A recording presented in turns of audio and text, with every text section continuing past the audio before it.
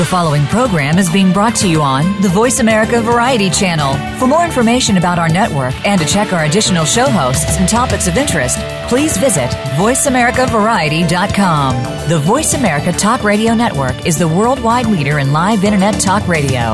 Visit voiceamerica.com. The views and ideas expressed on the following program are strictly those of the host or guests and do not necessarily reflect the views and ideas held by the Voice America Talk Radio Network, its staff, and management.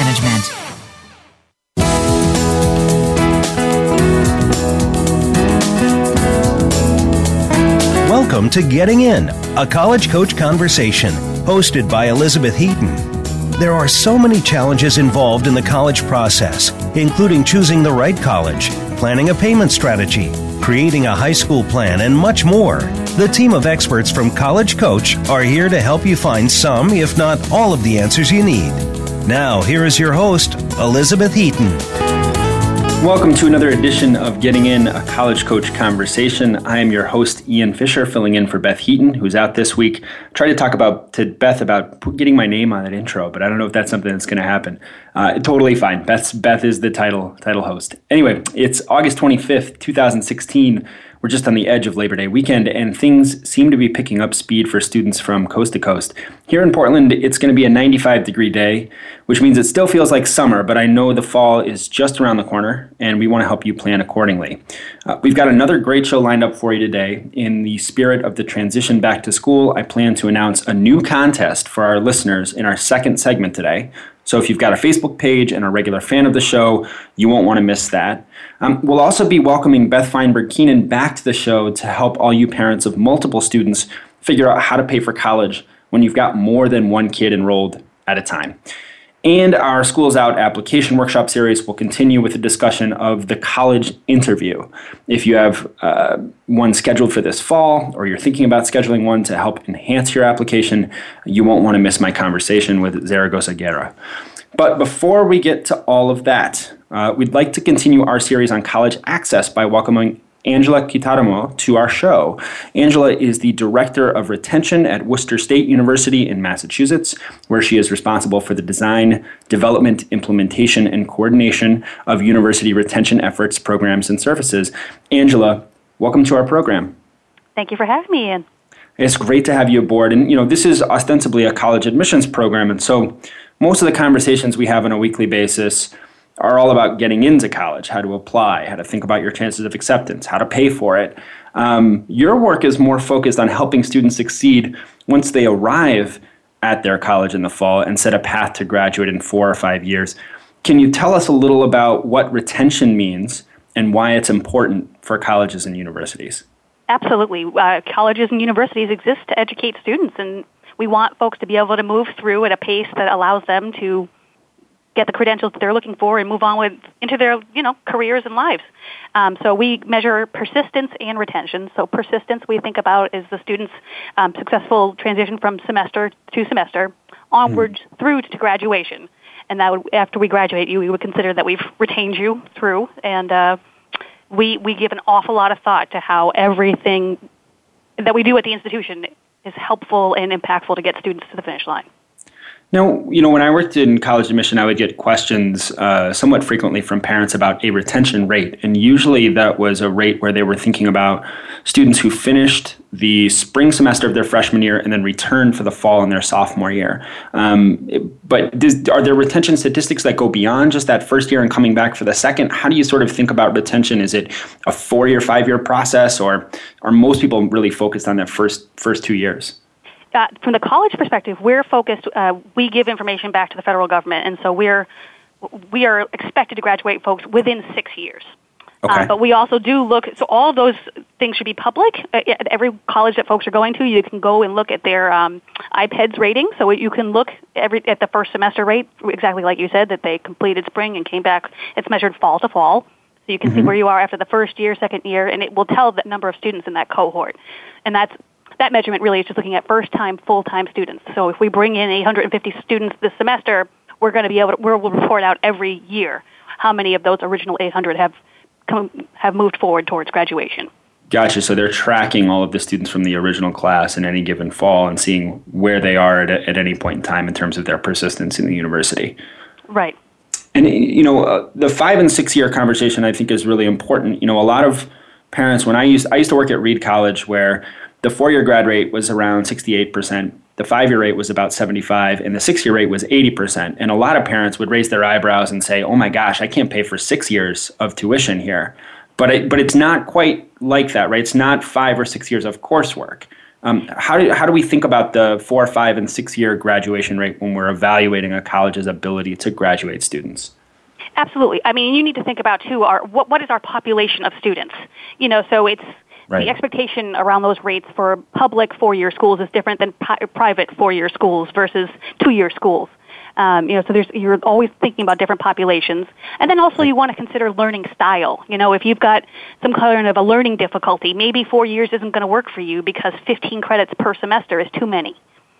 So maybe you are in the 5-year term and you've decided that going in. Maybe it took them 5 years because they took a semester or a year off due to an illness. So that data is not captured in those numbers. You're just seeing the raw number. You're not seeing why, maybe somebody went part-time and it took them 6 years. Right. Yeah, so it's that completion to get to the 120 credits. That's what those numbers report.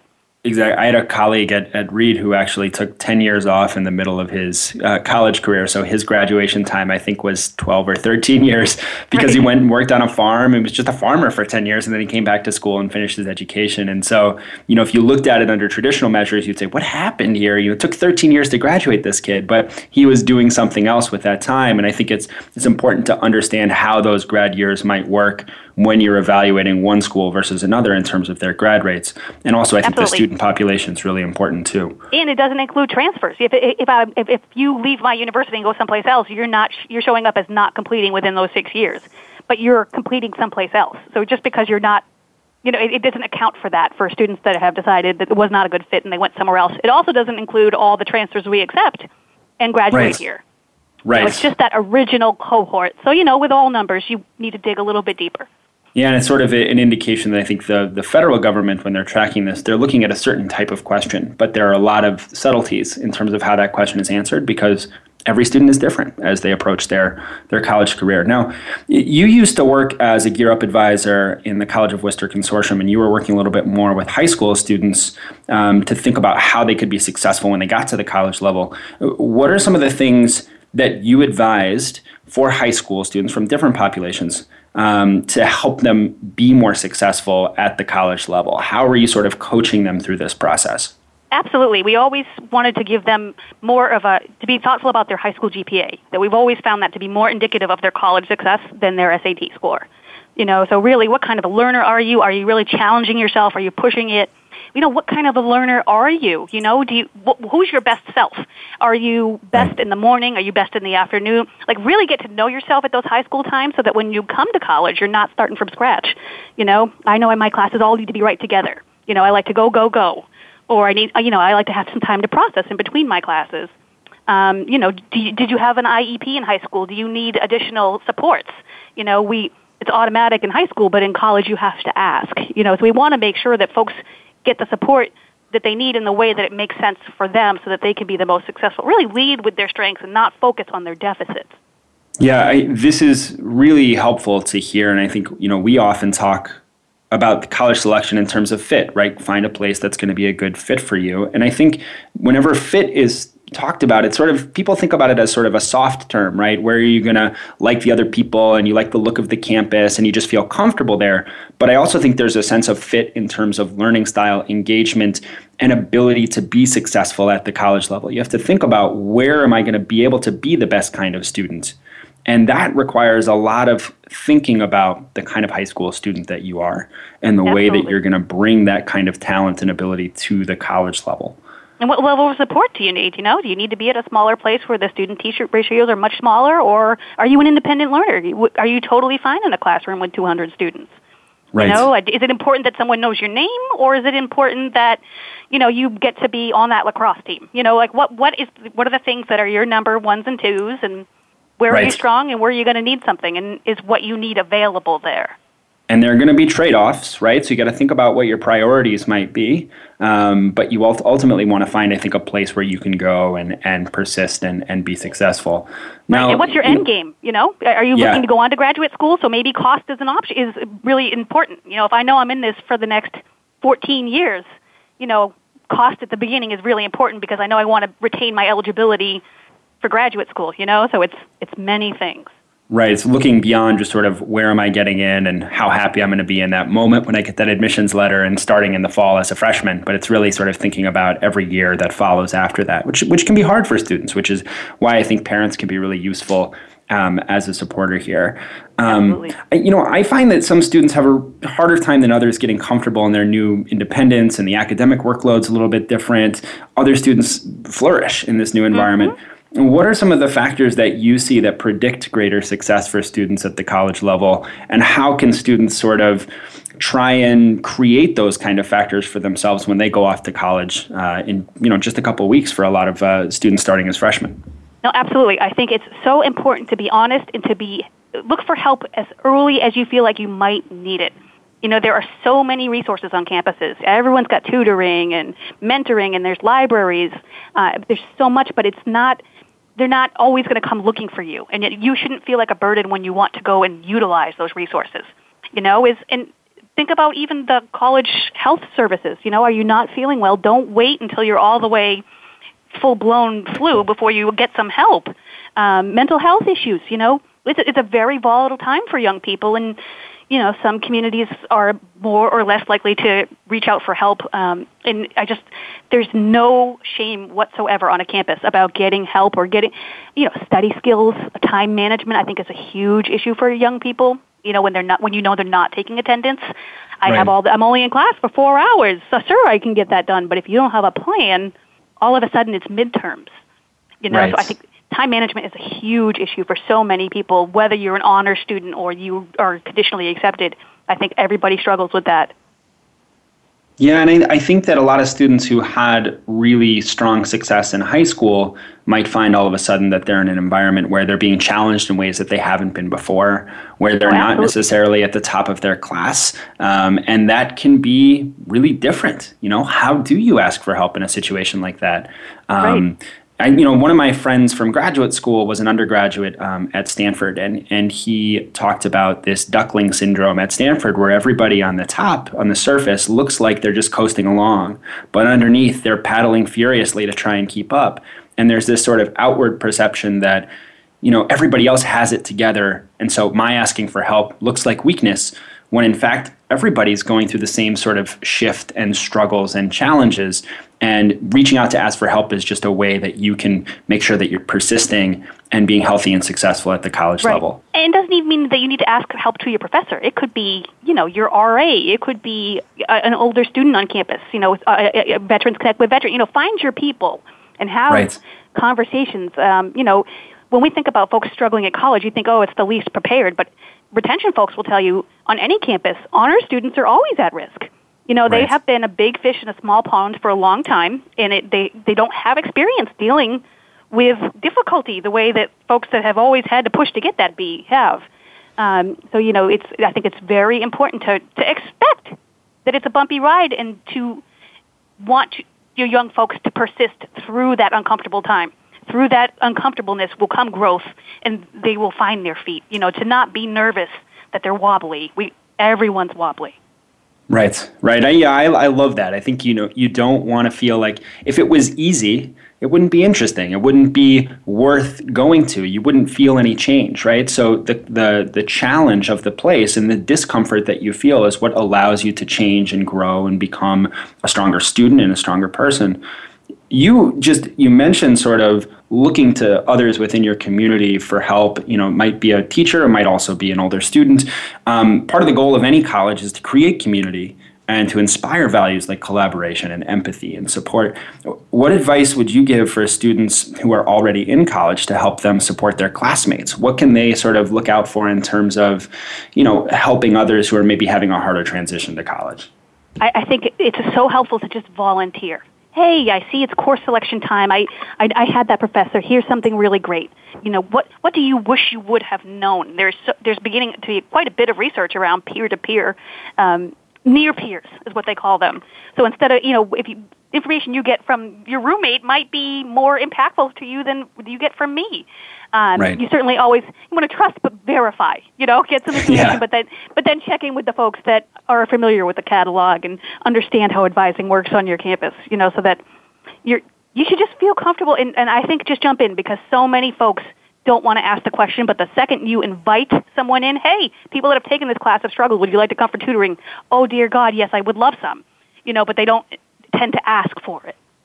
Right. And I think that's absolutely true. And I think that's also a good plug for students who are researching colleges this fall. If they're seniors in high school and they're going out to look at colleges, ask other students, what do you wish you had known? What are some of the things that you do when you need support? What are examples of times that you've struggled? See if you can get a sense for how other people make use of resources.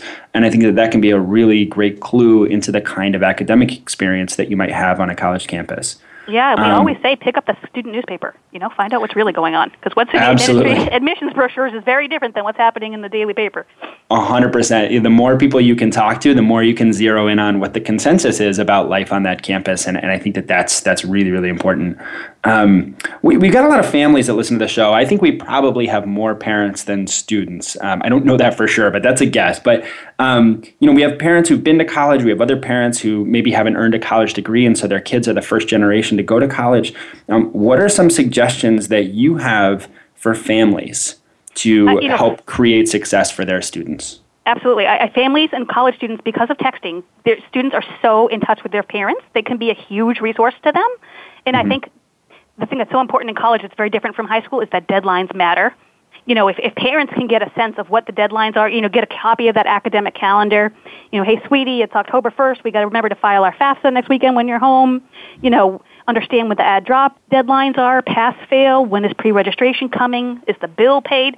These are things that young people, $500, $5,000, you're 17, this doesn't mean anything to you. Right. But, for the grown-ups that are paying the bill or being in touch, those things matter. So, sometimes it's easy for them to forget those details, and that's where parents can be really helpful to make sure that they're registered, their physicals are done, that they're, that minutia that is on the back burner for students. But, if you don't have your physical, you're going to have a hold on your account, and you won't be able to pre-register. Freshmen already go last, so now you're not going to have any classes that are really what you wanted, and it'll impact that. Yeah, so some of the support of the logistical side of college. Have you seen some instances where parents can become almost a burden on students in terms of the amount of contact that they're presenting, and any ideas for how parents can toe that line between being supportive but also encouraging independence? I haven't experienced that too much. We're a public institution where a lot of students work full-time, so their parents are sort of, they're very much used to managing themselves here. But I think that, sometimes there can be a hindrance, and some of that is, students have the right through FERPA to say, listen, my parents don't have a right to have any of this information. I want to drive my bus here, and other occasions where sometimes that's where counseling can be great for students. Give me some words, give me some tools to help me explain to my folks what has changed here and what it is that I'm looking for. Counseling doesn't need to be for something incredibly traumatic. It could be just, I'm trying to figure out how to teach my parents that I'm an adult now, and I'm not who I was when I left here. It's a huge transition, not just academically for them. Right. It's a transition for parents as well, that they don't have their kids around to talk about how their day went. And, I sometimes encourage students to think about, hey, look, we're going to talk on the phone, and we're going to talk on Sundays at 4 o'clock, and that'll be the time that we call. And during the week, I'm going to focus on my classwork and make sure that I'm connecting with other students. And setting those kind of boundaries can be helpful so that your parents know what's going on a regular basis, but that you also have time to carve out some independence.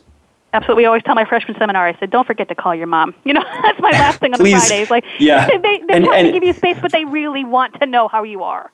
Right. And for all of you listeners out there, whether you're a college student or not, don't forget to call your mom, because your mom would love to hear from you. I promise. Give her a call. Angela, thank you so much for taking the time out of your schedule to join us on today's show. Really appreciate it. My absolute pleasure. Thank you for having me.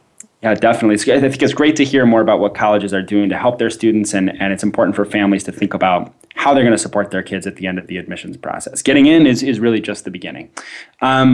After the break, we'll be talking about paying for college for 2 or more. Don't go anywhere.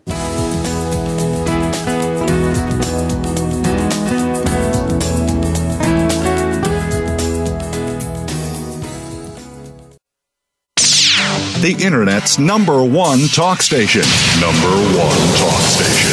VoiceAmerica.com.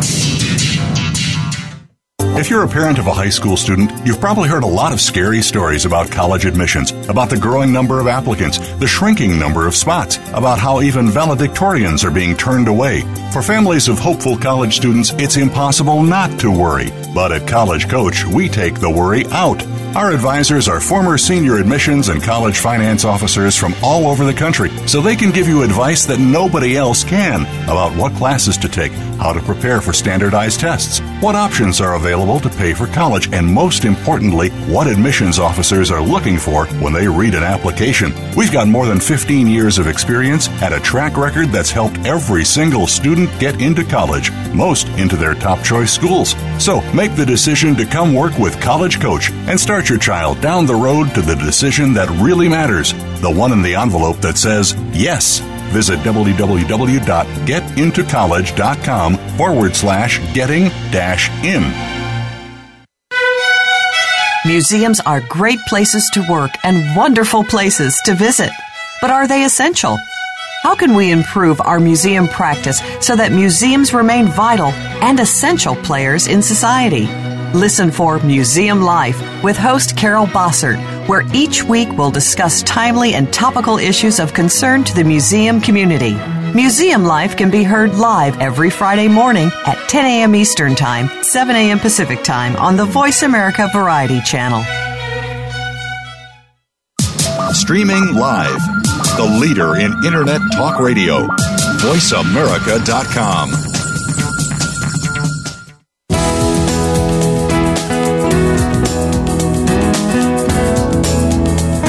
You are listening to Getting In, a College Coach Conversation. To reach Elizabeth Heaton or her guest today, please call in to 1-866-472-5788. That's 1-866-472-5788. Or send an email to gettingin.voiceamerica@gmail.com. Now, back to the show. Welcome back to the program. At the start of the show, I mentioned we'd be launching a back-to-school contest for this fall for listeners of the show. And it started today, about an hour ago. It's an easy contest. All it requires is that you ask us a question about college admissions. So pull up a browser, navigate to facebook.com/collegecoach, and pinned right to the top of our page is the contest. All you need to do is comment below the post, asking us a question about college admissions or college finance, and we'll answer it on a future show. Each week, we'll randomly select 2 winners to get a $50 gift card to Amazon. And on Friday, September 9th, we'll select a grand prize winner of a new backpack, Beats headphones, a whole bunch of other swag, and a 30-minute free consult with one of our admissions experts.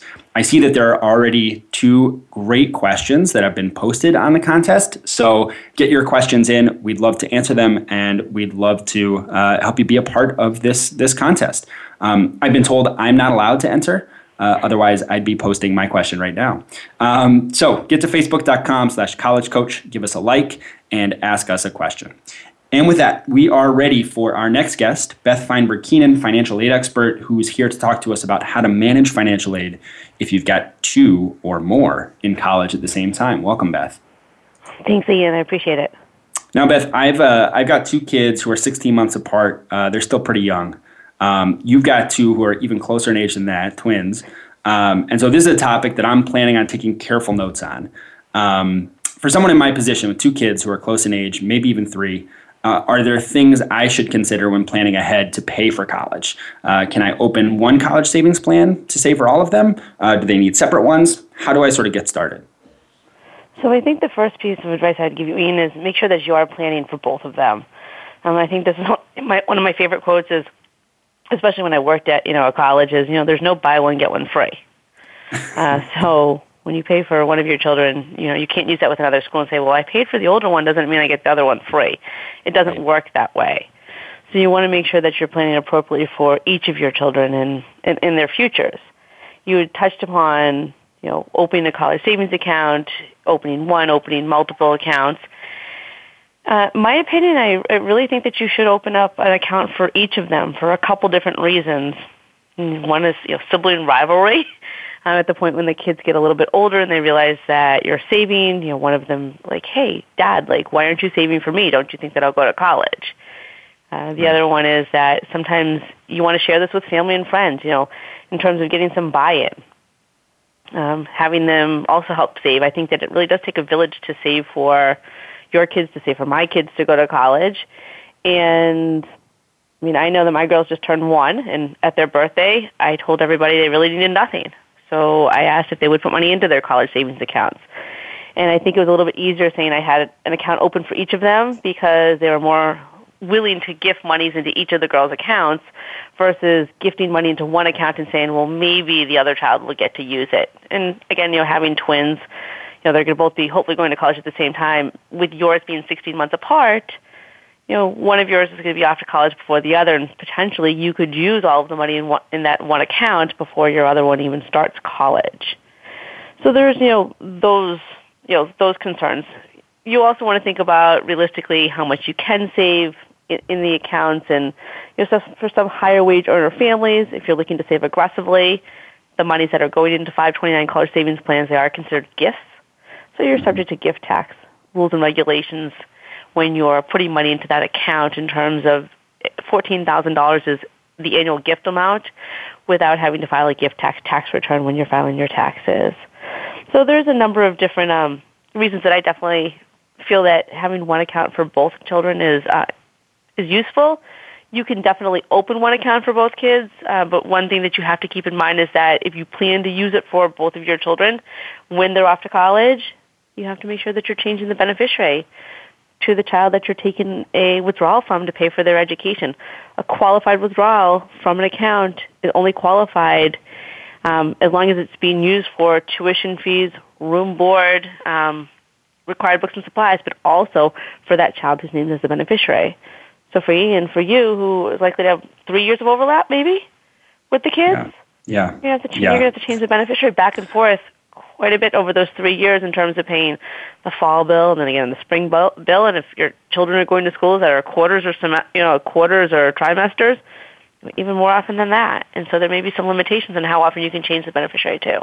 Right. And so when I started, I did 2 529s, one for each. I did consider opening just one because of, transferring between family members is fairly easy to do. But it sounds like that you have to make this sort of designation before you do those withdrawals, and that can be a little bit of a headache. Are there pluses to having just one account? Is there a reason that if I had 3, 4, 5 kids that I would do one, just in terms of maintaining it, maybe it's a little bit easier? How would you sort of categorize the advantages there? I don't think there's necessarily any advantages and disadvantages. I think in terms of what you mentioned, maintaining that account and only having to worry about one account. But, many families may decide to open up, one account within the same state.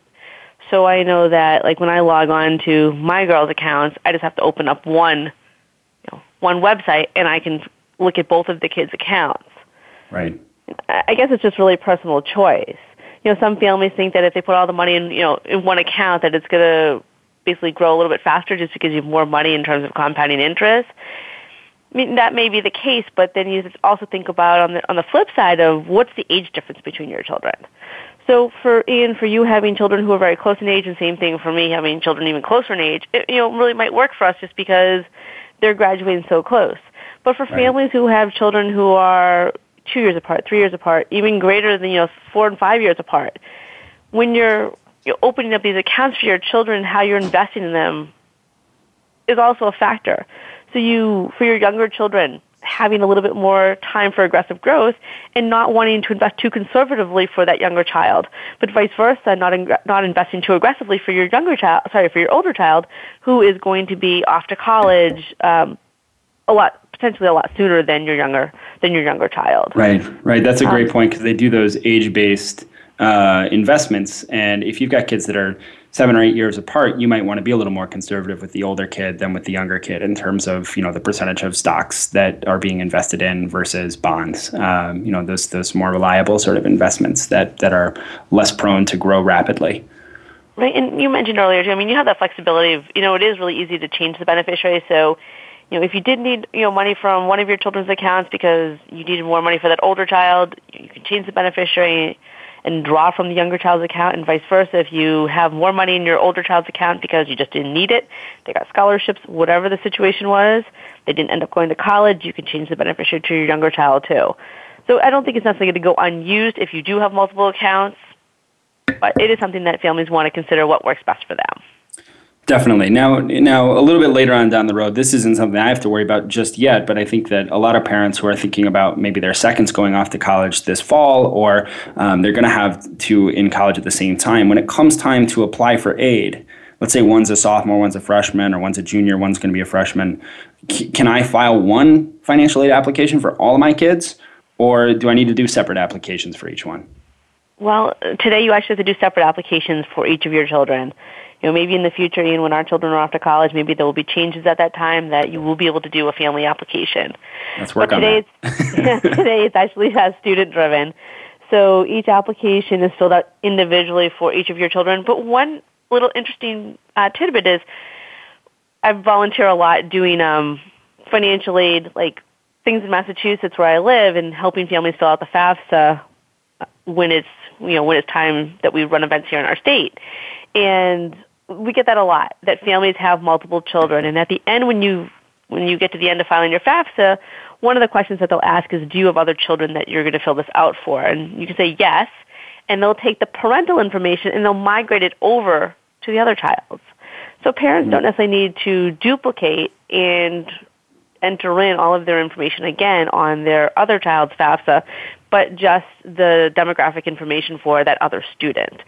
So Gotcha. There are ways around to make it a little bit simple, but unfortunately, I was going to say it is right now that if you have a freshman and a sophomore, you're filling out you're filling out two applications.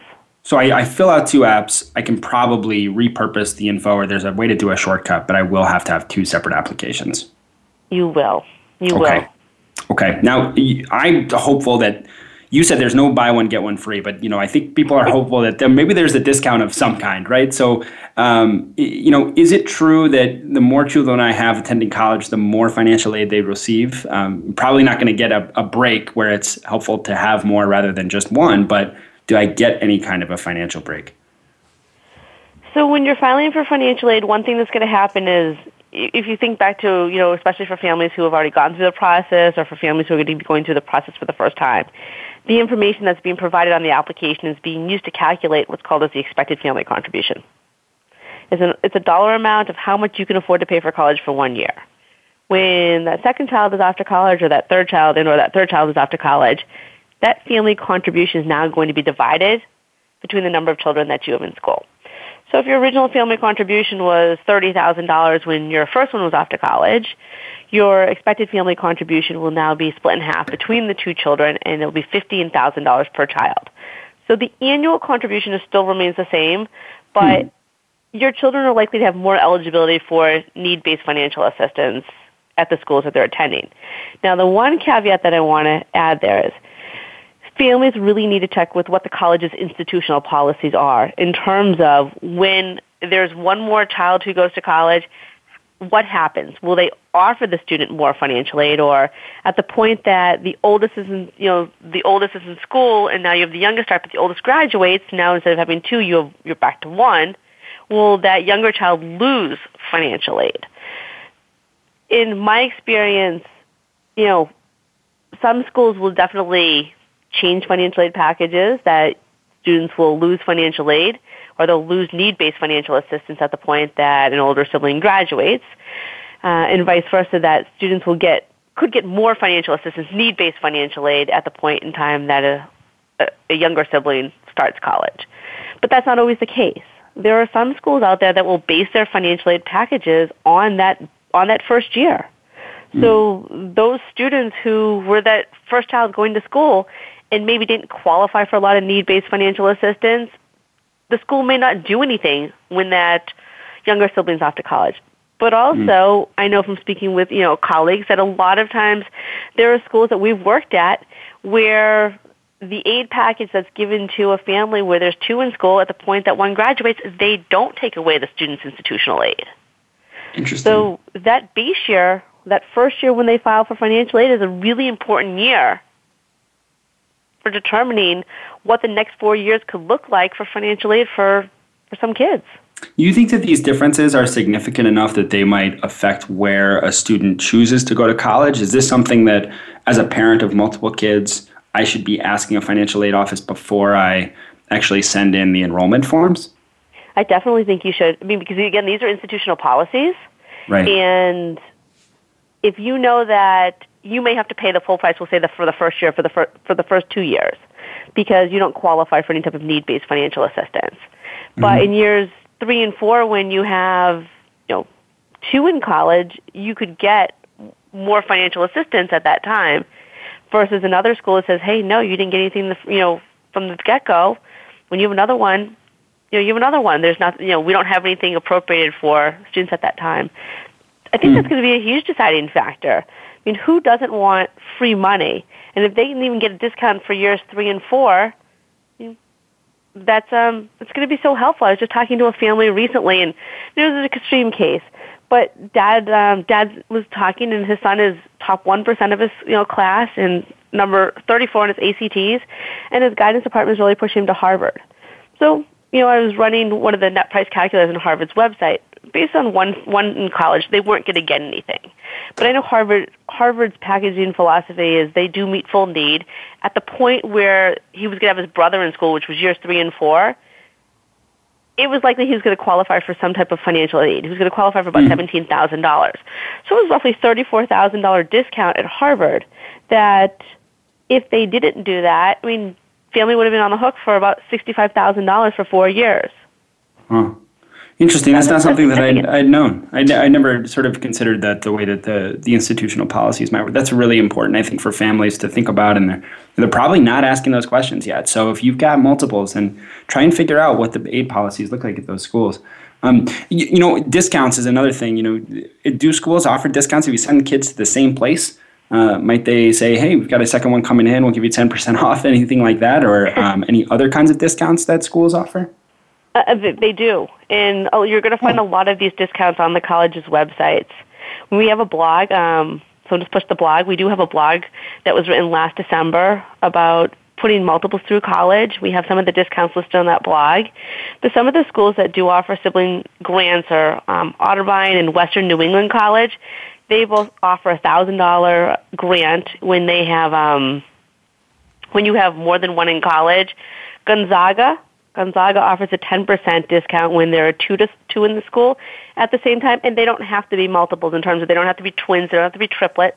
It could be, in your situation, Ian, that, your oldest starts and then your youngest decides to go there, so your oldest would get that 10% discount at the time that your youngest goes to school. Huh, cool. For families who have 3 at Gonzaga, the oldest gets a 20% discount, the middle gets a 10% discount, and then the youngest doesn't get any discount. It is important to, look at those opportunities. The worst thing that you're going to find is nothing. Some schools you will find these types of discounts might be a dollar amount, it might be a percentage, and some will also be based upon sibling prior enrollment. I've seen that some schools will offer, discounts or scholarships based upon alumni affiliation, and that can even be tied to siblings. Doesn't necessarily have to be tied to a parent or a grandparent who's an alum of that institution.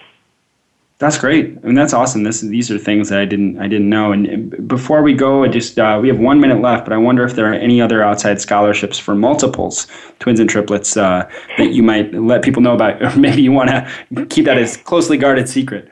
I definitely won't keep it a closely guarded secret as long as you don't live in Massachusetts. But just joking. So if you belong to a local twins chapter, I do here in Massachusetts. A lot of your local twins chapters will offer scholarships. I know the one here in Massachusetts offers scholarships between $250 and $500. I don't know anybody who would leave free money on the table. So check with your local chapter first. And then also there's the Mid-Atlantic Twin Registry, and they also keep a great listing of college scholarships and discounts for multiples. So another resource. But I think that I've seen, as I say, Massachusetts, Texas, Mid-Atlantic. So check with your region, too, to see if there's a discount within your state and local chapter that you might be able to find out some scholarship opportunities. Perfect. Thanks, Beth. Always so excited when we get financial aid advice that touches even we parents of the very young kids. So thanks for coming on. Thanks so much, Ian. When we come back, we will open up our office hours for the Schools Out Workshop Series. So stick around.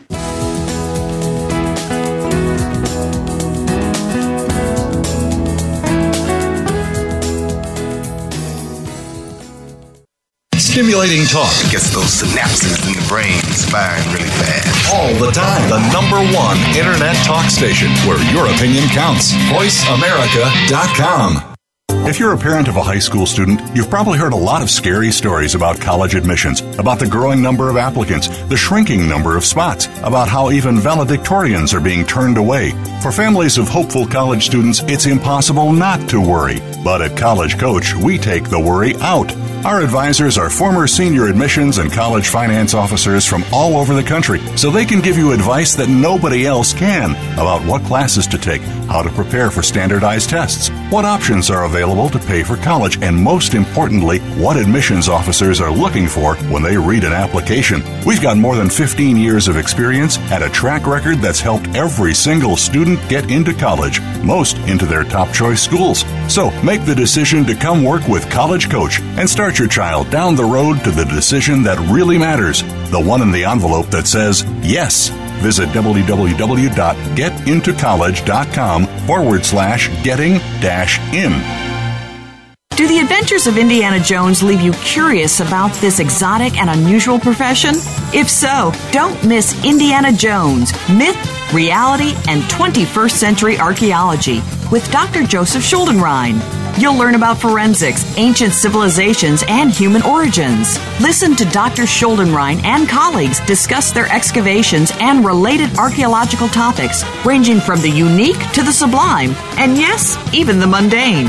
Indiana Jones, Myth, Reality, and 21st Century Archaeology, live Wednesday, 6 p.m. Eastern, 3 p.m. Pacific Time on Voice America Variety. Streaming live. The leader in internet talk radio. VoiceAmerica.com.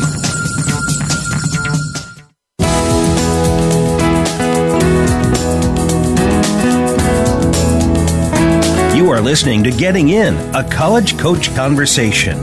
To reach Elizabeth Heaton or her guest today, please call in to 1-866-472-5788. That's 1-866-472-5788.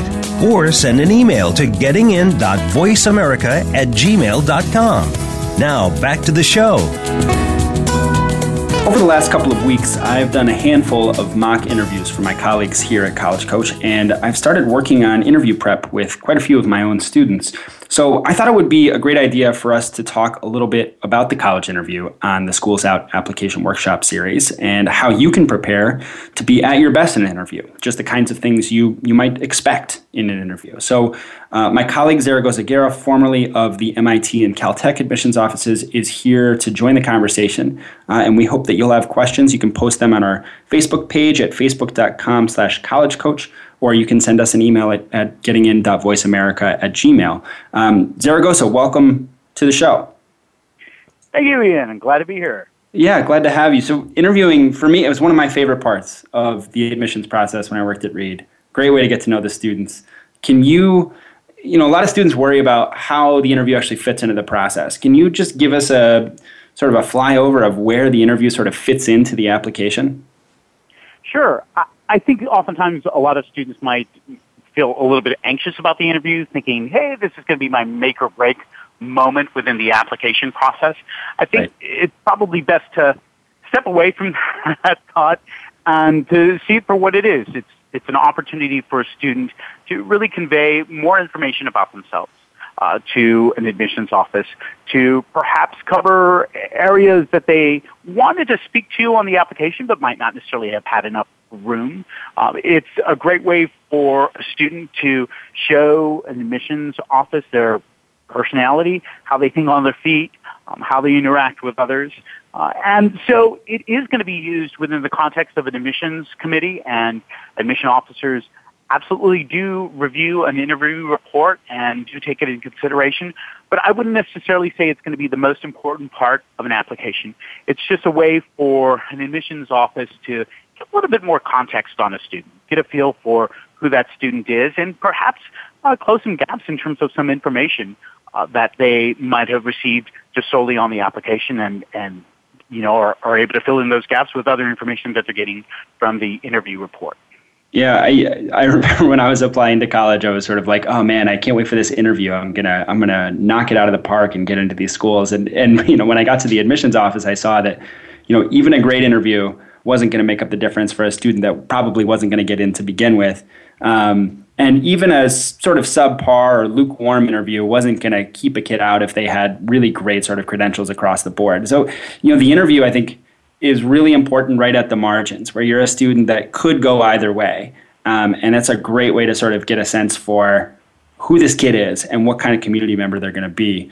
When you did interviews, did you have questions that you asked of every student, or were you trying to angle for a different kind of conversation with your interview? What were you looking for when you sat down to interview a new kid?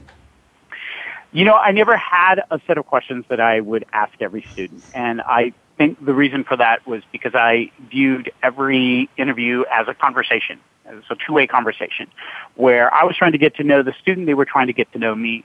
And I would let the interview go in the direction that it went. And oftentimes, the reason I did that was because I sometimes felt that, hey, if I'm got a student who's really engaging me, I'm going to let them take me where they want to take me in terms of the story.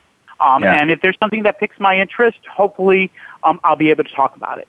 And part of the reason I did that is because it is a conversation. And, I think the beauty of that conversation is that the person who is being interviewed is also an interviewee. They're not only being interviewed, they're also interviewing the school. And it's a good way to find out if this is a person who's going to put other people at ease. And as an interviewer, and you're trying to think of questions constantly, and you're trying to think, okay, what am I going to ask next? There's always something going on in your mind. Okay, that person is just as nervous as the person who's being interviewed. And I think if you've got a student who can really make an interviewer feel at ease by making the process seem more like a conversation rather than an interview, well, that student's probably going to have a little bit of success, and it's going to leave a stronger impression upon the interviewer. So, no, I generally let the student take me where they wanted to take me, so to speak. And, for sure. And just let the interview run its course. Yeah, this is mostly my conversation. My questions were just probing to try and find something that we could talk about for a long time. Like it's not about like, I'm going to ask you a question, get an answer, take a note, and then ask my next question. I'm just looking for something you might get excited by. And I want to learn a little bit. And I think you identified something that actually is like the difference for me between like a really good interview and a great interview is when the kid engages me as somebody they're interested in talking to.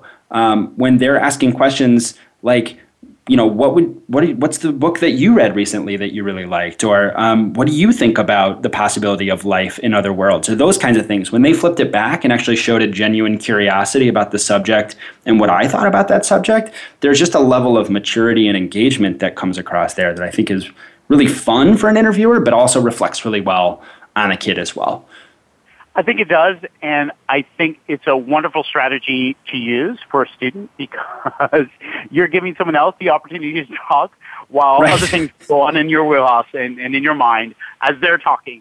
And you can think of other ways that you want to take the conversation rather than think of it as a means for someone to ask you questions and spend the entire hour or 30 minutes talking yourself. You're giving someone else the chance to talk. And as an interviewer, I found that very comforting, in all honesty, because, hey, I don't have to think of the next question. They're helping me move this conversation along. Right, and time goes by faster, and you come away with a much more enjoyable kind of experience. I think that's really important. Now, interviews are, conducted by a variety of different groups or stakeholders within a college campus. Sometimes you've got student workers, sometimes you've got admissions officers who are actually doing the application, deciding, and then sometimes you've got alumni who are volunteers that work for the admissions office. Is there any difference in terms of how you might prepare for or approach an interview depending on who's conducting it? I think the main difference would be, in essence, the kinds of questions that you're going to be asking your interviewer. Essentially, if you're talking to an admissions officer, there's a chance that admissions officer did not attend the school that they're working at. So you might not necessarily ask them about their particular undergraduate experiences because you don't necessarily know that to begin with, unless it's explicitly stated beforehand, and then you have an idea and you can do that. I think with alums, hey, they're going to be able to talk to you about their own personal experiences. We don't necessarily know how near or far those experiences were to the date that you're having the interview.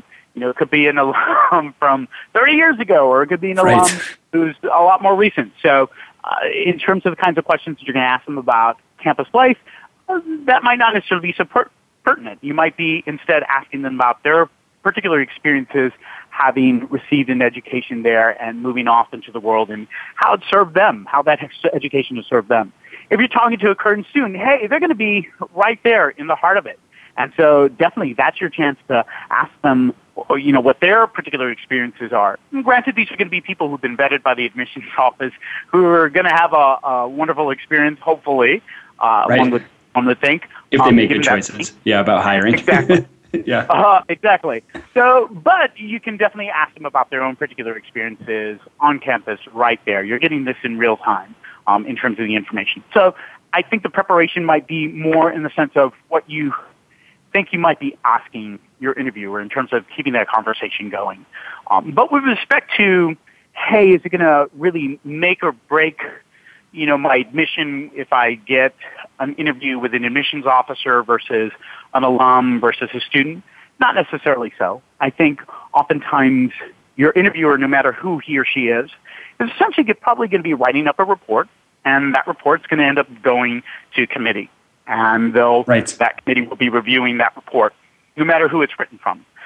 And oftentimes that report is more means to contextualize the application or to confirm what everyone else was feeling. If there are any red flags, hey, yeah, that might perhaps impact an application. But as you said, it's rarely going to make or break the application. It's only probably on the margins where there's looking for more information, and so they might find some of those nuggets of information from an interview report. Yeah, and I think it's really important to underscore that point about the role in the admissions process. So whether it's an AO who's interviewing you or an alumni or a student, the interview report is roughly treated as being just as important no matter who conducts the interview, right? The admissions office is deciding we care about the opinion of the person who we've charged to give this interview on par with everyone else. So, I sometimes have students that are like, well, I'm not interviewing with an admissions officer, so how important can it be? Or I am interviewing with an admissions officer, and so I'm going to take this really seriously. And I think you want to take it seriously regardless of who's conducting it, because it plays the same role in the process. Exactly. And keep in mind, just because you're interviewing with an admissions officer doesn't necessarily mean that you're going to have that same admissions officer in your admissions committee when your application comes. It could be a different set of people. And so you're just going by the admissions report. And students can have just as strong say in an admissions process as an admissions officer. I worked for 2 schools that happened to have students in the admissions committees, and students read applications. Current student applications, and we're involved in the process. So, right, and that perspective is really valuable. So don't sort of underestimate the person who's interviewing you. They're doing it for a reason. I want to ask you just a question about attire. I think I get this question from just about everybody. What should I wear? How do I, what should I show up wearing, or what should my decor be, or just what's my attitude? And there are differences, in parts of the country and schools that you're interviewing for. What's your recommendation for students on this question of what to wear to an interview? Sure, hot pants and Birkenstocks, no matter where. That would work in the Northwest. Exactly. Actually, I would say this. there are going to be some differences in terms of dress. I don't think it's going to hurt you in any way, shape, or form by calling the admissions office and getting some hints, saying, hey, coming in for an interview, is there a particular dress code? They'll be honest with you. They probably get that question all the time.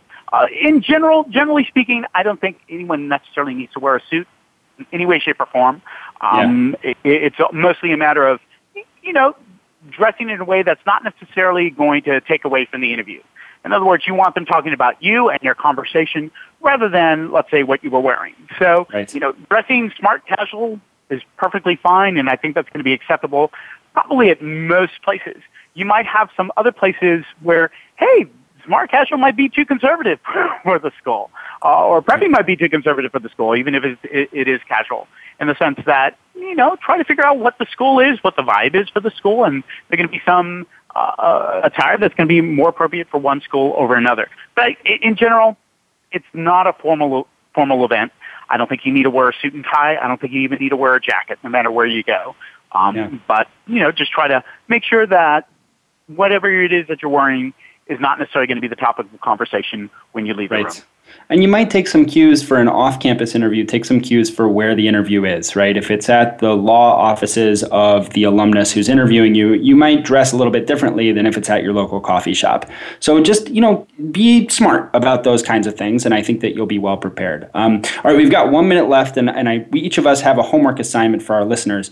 Mine is for students to go to the admissions websites for schools on your list, find the information about interviews, and add it to the spreadsheets you've developed from previous week's homework. So figure out whether interviews are available on campus or off, how you would request an interview, and put that all into your spreadsheet so that you can request them and set dates into the fall. And Zaragoza, what's your homework assignment for our listeners on interviews?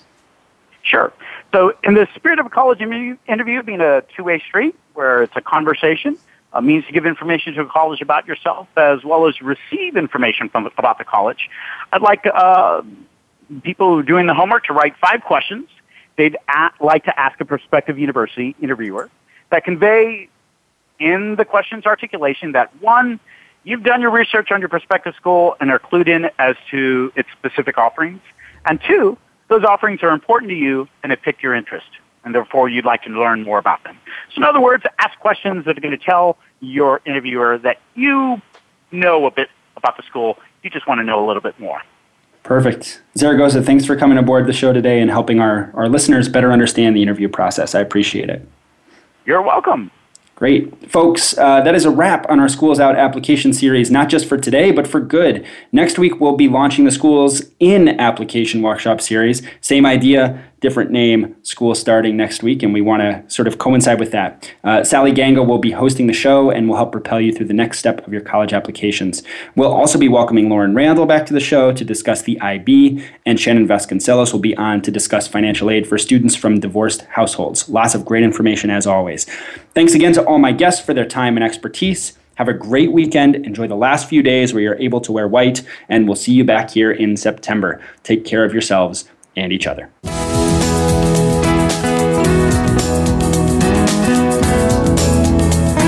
Thank you for tuning in to Getting In, a college coach conversation, hosted by Elizabeth Heaton. Please join us again next Thursday at 1 p.m. Pacific Time, 4 p.m. Eastern Time on the Voice America Variety Channel. Have a good week.